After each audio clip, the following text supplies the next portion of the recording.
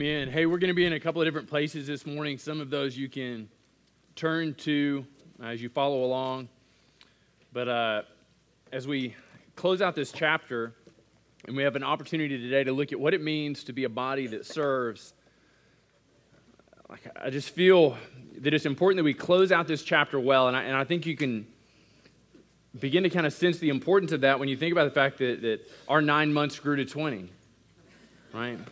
Our 9 months grew to 20, and really this isn't just a 20-month project. This is a conversation we started, over 4 years ago about what it would look like to plan and what it would look like and what areas of our building need to be addressed. And as we kind of walked through as a body, as we had family meetings and we had, varied ideas on what that needed to look like and what areas needed to be addressed. And you'll remember that we even had the idea for a while that we would continue to meet at 6801 Wesley every week, and construction could just go on around us, and we'd be okay with that. And then ultimately we decided, no, it could go faster if we came here. Faster. Wow. I'd hate to see what slow looks like. And so we came here, and so we've been here, and we've been, I think, on a pilgrimage of sorts. God just kind of refining things in our hearts and refining the things that we said, man, this is a non-negotiable for me. Like, I have to have this. I have to have a soft place to sit. And we realize that that's not super important. And I have to have air that I can control. And you've been in here in the wintertime, recognize that's not super important. And we're going to have both of those things when we go back. And so that's going to be great for some of you. But as we journey in the midst of kind of serving, and today we're going to look to answer 3 questions, really just kind of the who of service. So who are we serving? How are we serving, and why are we serving? And as I begin to think through these and pray through these and really ask God, like, what would you have our hearts to look like? How would you have us to approach this and understand this?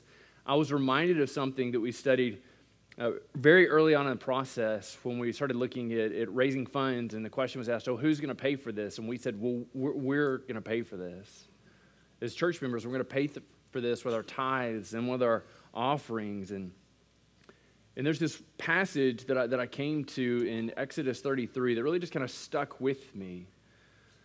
Exodus 24 through 31, Moses goes up and he's on the mountain with God, and God's giving him the law, and he's recording all these things. And he's up there for 40 days and 40 nights having this conversation with God. And the people down below begin to kind of look, and they look, and they begin to think, guys, he's not coming back. He led us here. He's not coming back. What do you think we should do? And for whatever reason, they decided the thing that they should do was to create an idol. So they make a golden calf, and they begin to worship that golden calf. So God sends Moses back down the mountain, and Moses comes to the people. And what we find is this really just kind of shift, this change of what God says to the people. In verse 34 of chapter 32, he says, "But now go and lead the people to the place that I've spoken to you. Behold, my angel shall go before you. Nevertheless, in the day that I visit, I'll visit their sins upon them."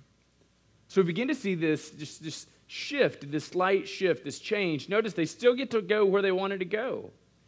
They still get to go to the promised land. They still get to experience all the things that God has set before them, this land flowing with milk and honey. They still get to experience all the awesomeness before them, all the things that we're anticipating in their hearts. But it's changed. God's no longer going to be the one to lead them. Now he's going to send an angel to lead them. And again, he says it in 33 and verse 3. He says, "Go up to the land flowing with milk and honey, but I will not go among you." Go up. You can have it. You can have this land. You can have this dream. You can have this hope. And so a part of our body, as we had this conversation of what this looks like, that I was absolutely convinced that we could raise the money, that we could build the building, that we could come back into it, that we could somehow survive our pilgrimage here or wherever we were to land. And we could do all these things and not honor God in the process. And so I was really burdened with this understanding that we could render service to ourselves, that we could be blessing ourselves, that we could be doing this to make a name for ourselves, that we could be doing this to make it more comfortable for ourselves or make it look better for ourselves, and miss out the whole time in serving God. And so this is what Moses is faced with. He has this stiff-necked, difficult people, and God says, look, I'm still going to give it to you. I'm just not going to go with you. So Moses responds. And his response hopefully echoes our heart. So he says to God in verse 15 of chapter 33, if your presence will not go with me, do not bring us up from here. Man, I hope that's your heartbeat. That the time we've been here, in this time of preparation, that you've been so steadfastly focused on rendering service to God, that your heart is crying out and say, look, if we're not ready, don't let us leave this place. If we're not ready, if we're not willing to submit to you, if we're not willing to serve you, don't let us leave this place. Make us stay. Frustrate our efforts. If you're not going to lead us from this place, don't let us go.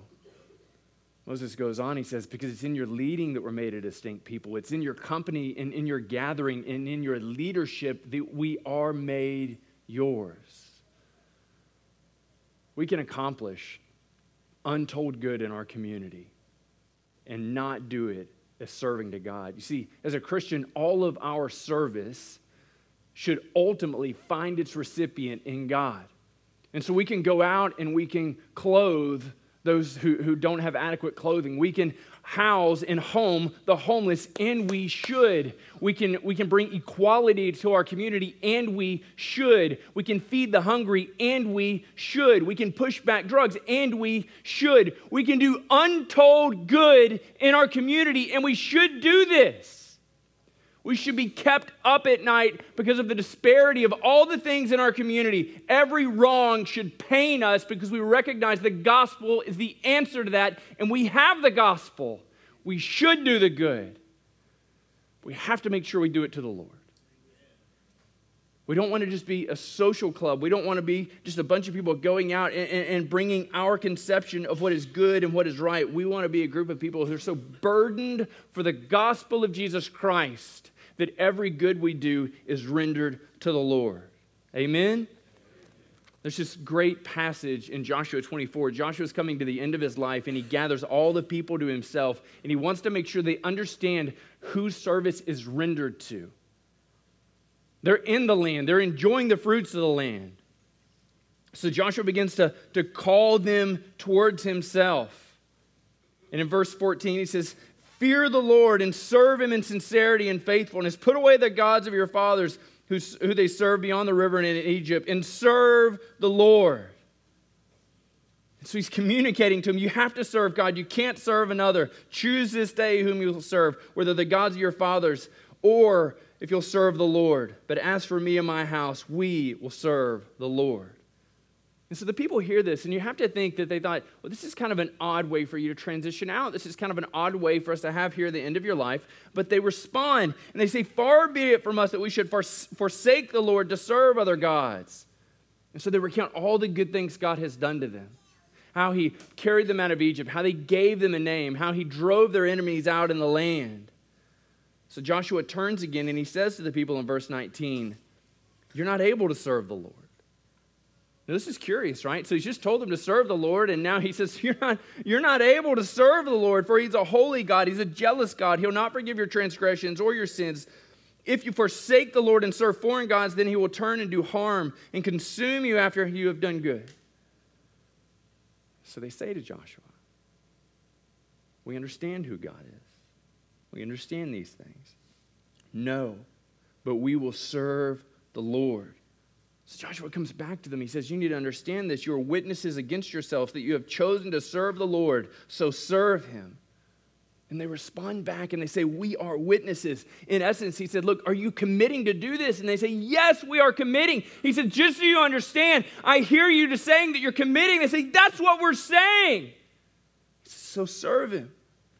Serve the God of Israel. Incline your heart to the Lord, the God of Israel. And the people say to Joseph, the Lord our God we will serve, in his voice we will obey. Are you ready to serve the Lord? My fear is that for the last 20 months we've been serving the building. We've had work weekend after work weekend. We've sought additional funds. We've been out there and we've sweat. We've had long conversations. We've had differences of opinion. I feel like, I told somebody this week, I said, I feel like at some point at the end of this, we all need like an epic group hug where we lean in awkwardly long and we say, I forgive you. On the count of 3, 1, 2, 3, I forgive you. And then on the count of 3, we say, yes, you are forgiven. But did you ever have the sense that we were serving anyone other than the Lord? Because that's been my hope. That's been my desire. That's been what we've pushed for. But as we come back, the tendency is going to be to serve the building or for people to come there that they may serve us because we've journeyed through this together. We can only ever serve the Lord. And so what I want to do today as we finish each one of these points is just to have a time where we can pray. So right now I'm going to ask you that if you just kind of pray with me, and our prayer simply in this time is just going to be, Lord, help us to serve you and you alone. So would you bow your head with me as we pray? Father, I pray that we would serve you and you alone. That you would make it so obvious, so clear when we seek to serve ourselves. Help us to be like this conversation Joshua had with Israel.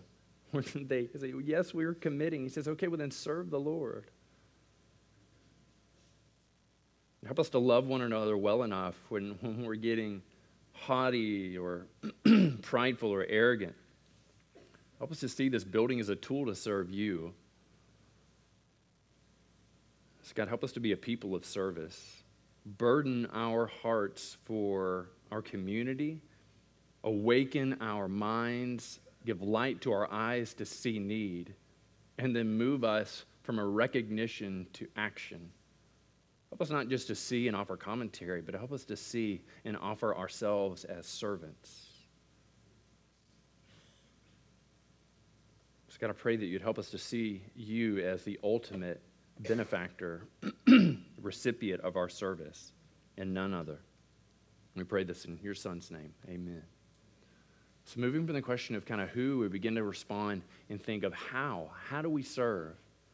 And so I think immediately when we get into terms of how we serve, we recognize that how we serve says a lot about our relationship with Jesus. So ultimately, if you serve Jesus, if you serve the Lord thinking that somehow that enhances your salvation or God is more pleased with you, then I would tell you, I think you fundamentally misunderstand the gospel. God is fully pleased with you in Jesus Christ and his sacrifice. It is the sacrifice of Jesus, his death, burial, and resurrection, and your belief in that, your faith tethered to God through Jesus that makes you whole and approved. Amen? But how we respond to God from that says a lot about our relationship to God. And I think there are some excuses of service. One of the reasons that people don't serve is because they say they have no time. You are the one who designates your time. We all have 24 hours. I would argue the same 24 hours. Some of us don't serve because we are poor time managers. You're bad at managing your time. You will find time to do the things you want. Recognize this. Some of your time needs to be spent serving the Lord. Not necessarily just serving this church, but serving the Lord.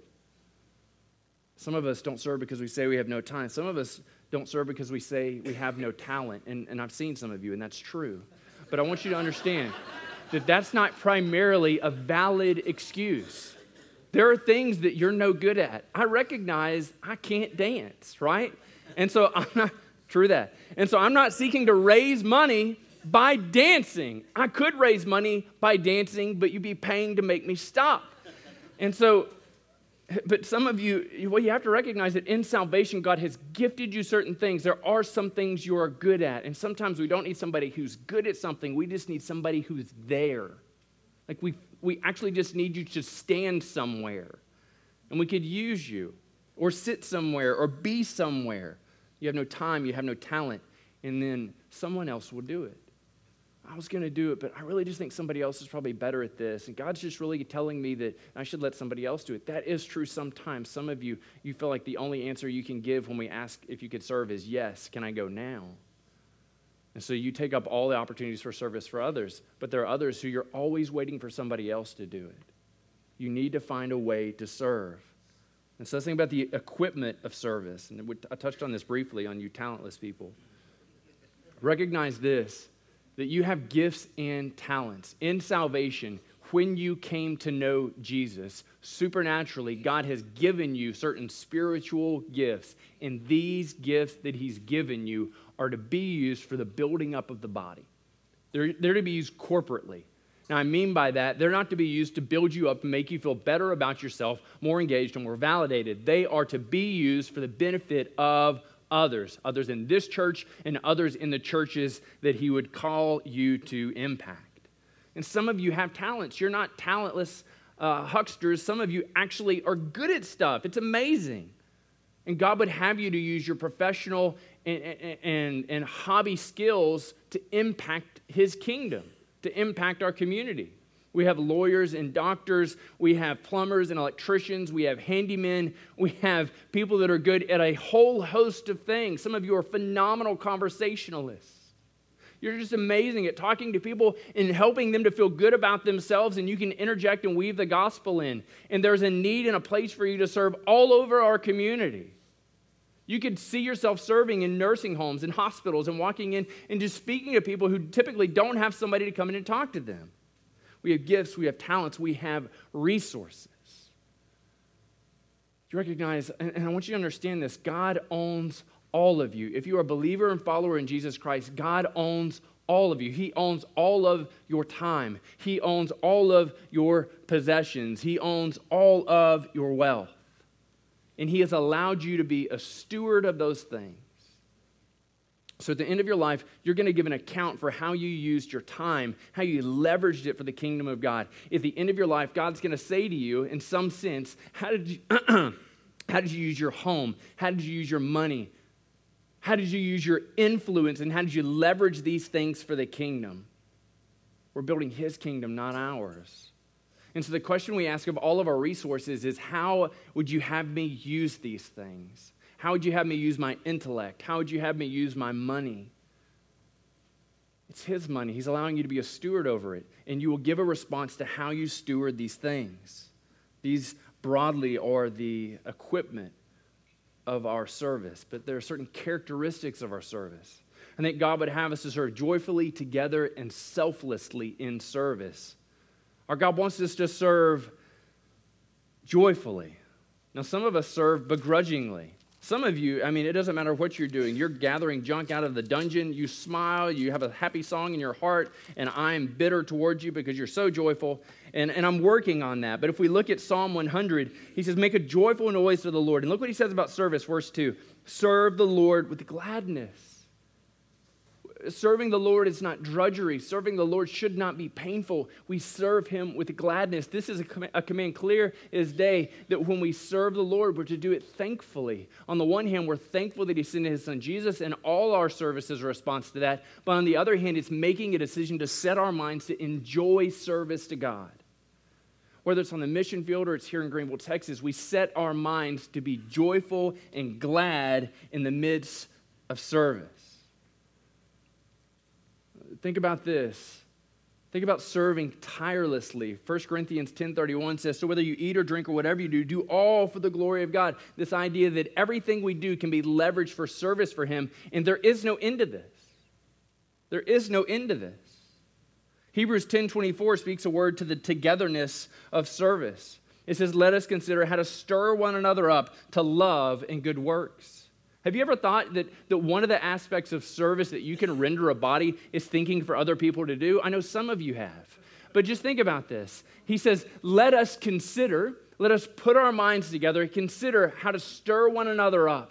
How to stir one another up, not with gossip, not with hate, not with animosity, not with advancing an agenda, but how to stir one another up to love and good works. How would he stir one another up to love one another better? Man, I have a need that you can meet. This shows that you love me because you're meeting my need. And when we tell others of our need, when we point others in ways that they can serve, we are fulfilling the command for what it looks like to do service together. Let us put our minds together and consider how we can stir one another up to love and good works. One of my favorite passages in Philippians 2 teaches us what it looks like to serve selflessly. Paul asks a couple of rhetorical questions. He says, so if there's any encouragement in Christ, and we would say yes. Any comfort from love, and we would say yes. Any participation in the Spirit, we would say yes. Any affection, any sympathy, we would say, of course there is. He says, well, then complete my joy by being of the same mind, having the same love, being in full accord and of one mind. Do you see the unity that he describes there in the local body of Jesus? And so what does that practically look like? Well, he tells us, he says, do nothing from selfish ambition or conceit. He's ridding us of our hobby horses. But in humility, count others more significant than yourselves. Let each of you look not only to his own interests, but also to the interests of others.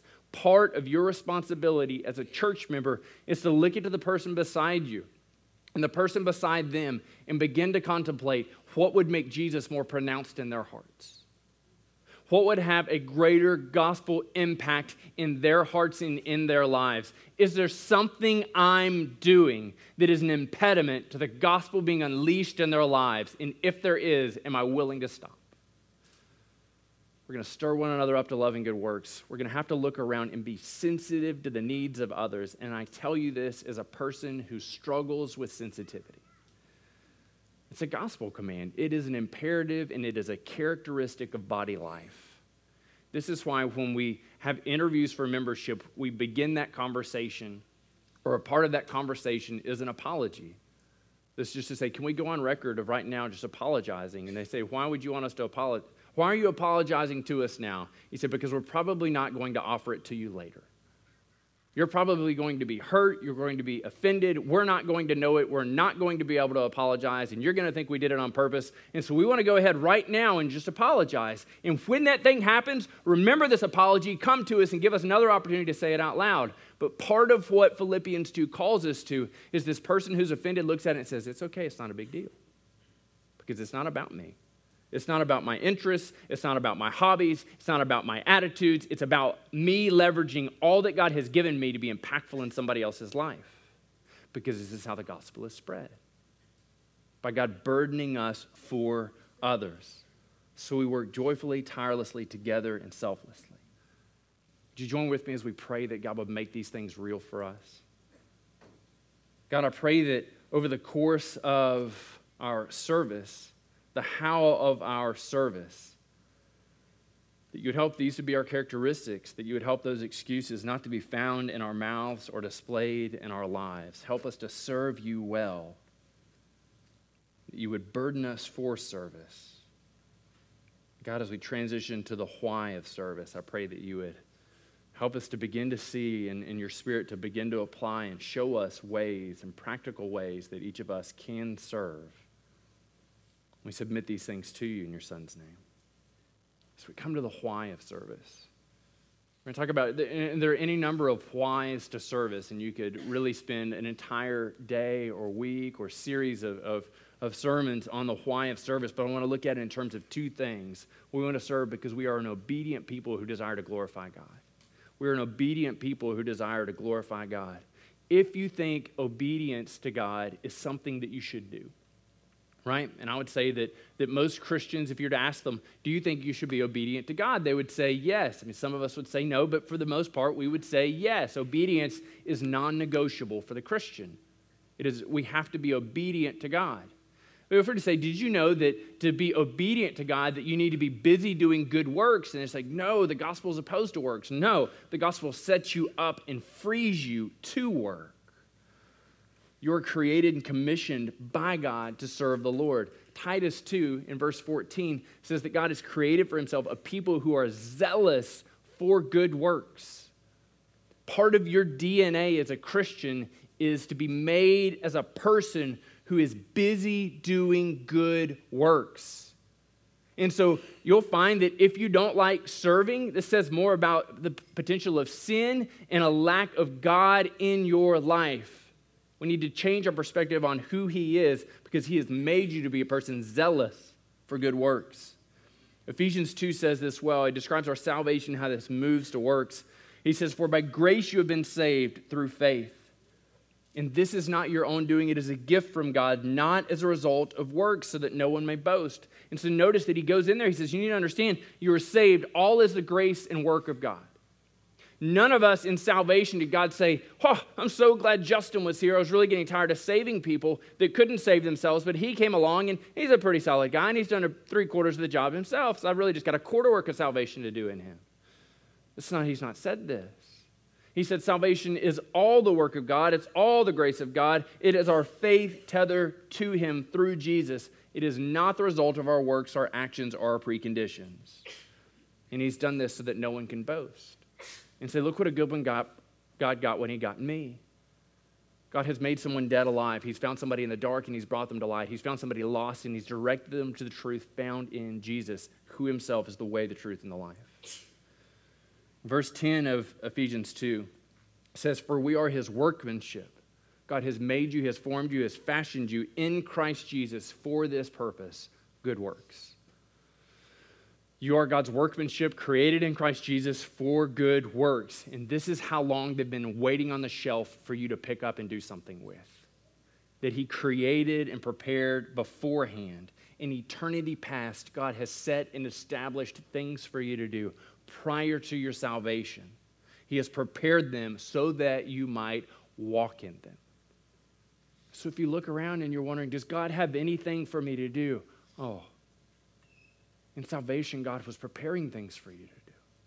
He's preparing people for you to talk to. He's preparing for homeless to be resettled by you. He's preparing for people without clothing to be clothed by you. He's preparing for the hungry to be fed by you. He's preparing for the thirsty to be given something to drink by you.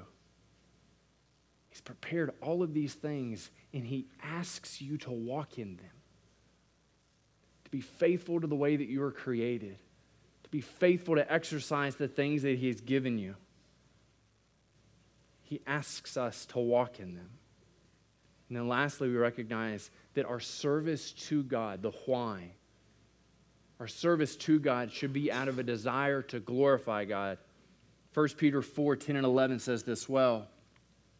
It says, as each has received a gift, and so he's talking about spiritual gifts, use it to serve one another. As stewards of God's varied grace. And so in essence, God has given different gifts to different people so that we could use them to serve each other. Whoever speaks as one who speaks the oracles of God. Whoever serves is one who serves, listen to this, by the strength that God supplies. Our service is to God, fueled by God, and through his son Jesus. In order that in everything God may be glorified through Jesus. To him belong glory and dominion forever and ever. Amen. Our service can never be so that we can get a better name for ourselves. Our service should never be so that people look at us and say, do you know that church over there? Oh, they're just the most amazing group of people. That can never be our desire. We can't do a whole lot about how people respond, but it can never be our desire. Our hope, our desire is that God would be glorified in our service. Man, we've said this over and over and over again. Our hope and desire is that 6801 would be a great tool in the bag used for the ministry to God's glory. Amen? We want it to be a useful and valuable tool for the impact of his kingdom, both here in Greenville and beyond, so that we could raise up men and women and send them out to the mission field, both here and abroad. We want it to be a useful tool for ministry. We want to glorify God in our service. And so we begin to understand that the who of service is always God, that the how of service is spelled out a variety of different ways, but the why of service is so that we could be obedient and so that we could glorify God. And I want you to imagine for me, for just a moment as we begin to close out. Imagine in 3 or 4 months we're back in the building, okay? It's great. I mean, the pews are super soft. There's always paper towel in the bathrooms. Check this. And soap. And soap. The toilets are like full adult height. It's just, it's awesome. And so kind of beyond all these things, begin to recognize that like something's different in our community. And we can only ever peg it on one thing. It's just the Spirit of God has been absolutely unleashed in our community, right? And so we're just absolutely amazed. And we hear stories week after week of this man who came to faith. And we'd say, oh my goodness, I can't believe he came to faith in Jesus. I never thought that. And say, let me top that. Let me tell you about this woman who came to faith in Jesus. And we're crying. We're saying, this is a person I prayed for years. And we see the sick restored to full health. And we say, this is so amazing. We see the Spirit of God, and we see church attendance moving, and we see poverty completely moving to become eradicated in our community. And the homeless are finding warm and safe places to sleep at night. And we see our community completely transformed. And we see men and women coming to faith in record numbers. We're just overwhelmed. And all of this happens in another church. And none of it happens at Ridgecrest. We don't see a marked improvement in attendance. We don't see a drastic increase in baptisms or salvations. Are we content to serve him? If nothing changes for us, if it's just status quo for us, we're faithfully serving him, but he doesn't let the benefit happen in this body. Are we frustrated? Do we look at it and say, are you nuts, God? We've sacrificed so much. We've given so much of our time. I like the pastor's up there, and he's talking about service, and that's me. What's wrong with you? If our service is going to be rendered to God, if it's going to be done in a way that honors God, and if our primary preoccupation is that he would be glorified in our service, then he gets to pick where his benefits rest. Our efforts don't bind God to bring blessings our way. Our efforts are a response to God's gracious initiative in us. Amen. My prayer for us is that we would never grow weary in service, and that we would always find the greatest response of our service is rendering glory and honor to him, so that we would be people who have our hearts owned by him. I can tell you, man, I want to see people come to faith in this church. I want to see this church go on and do amazing things for the gospel. And I'd love to see him. Let us be excited by seeing those things happen at Ridgecrest. But my heart for our community and my desire for God's glory to be seen in it is so much greater than my desire to see good things happen in our midst. So that's going to be my prayer for us right now. And I want to ask that you would pray that with me. So we're going to pray again for the churches of our community. We're going to pray again for his Spirit to be unleashed. And we're going to pray again that he keeps our hearts close to him. Would you pray with me this last time?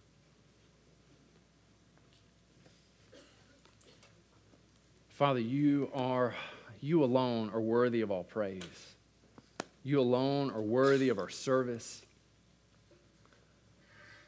And God, I confess that there's likely to be some frustration, some disappointment if we're to serve and not see results.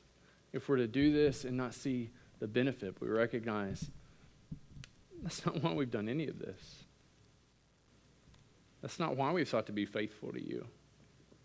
So God, I pray that you would breed encouragement in our hearts, that your word, what it says in Ephesians, that you prepare these good works. You prepare these works beforehand that we might walk in them.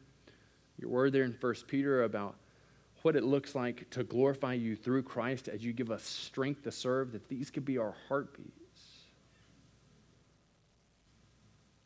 So God, we love the other churches of our community.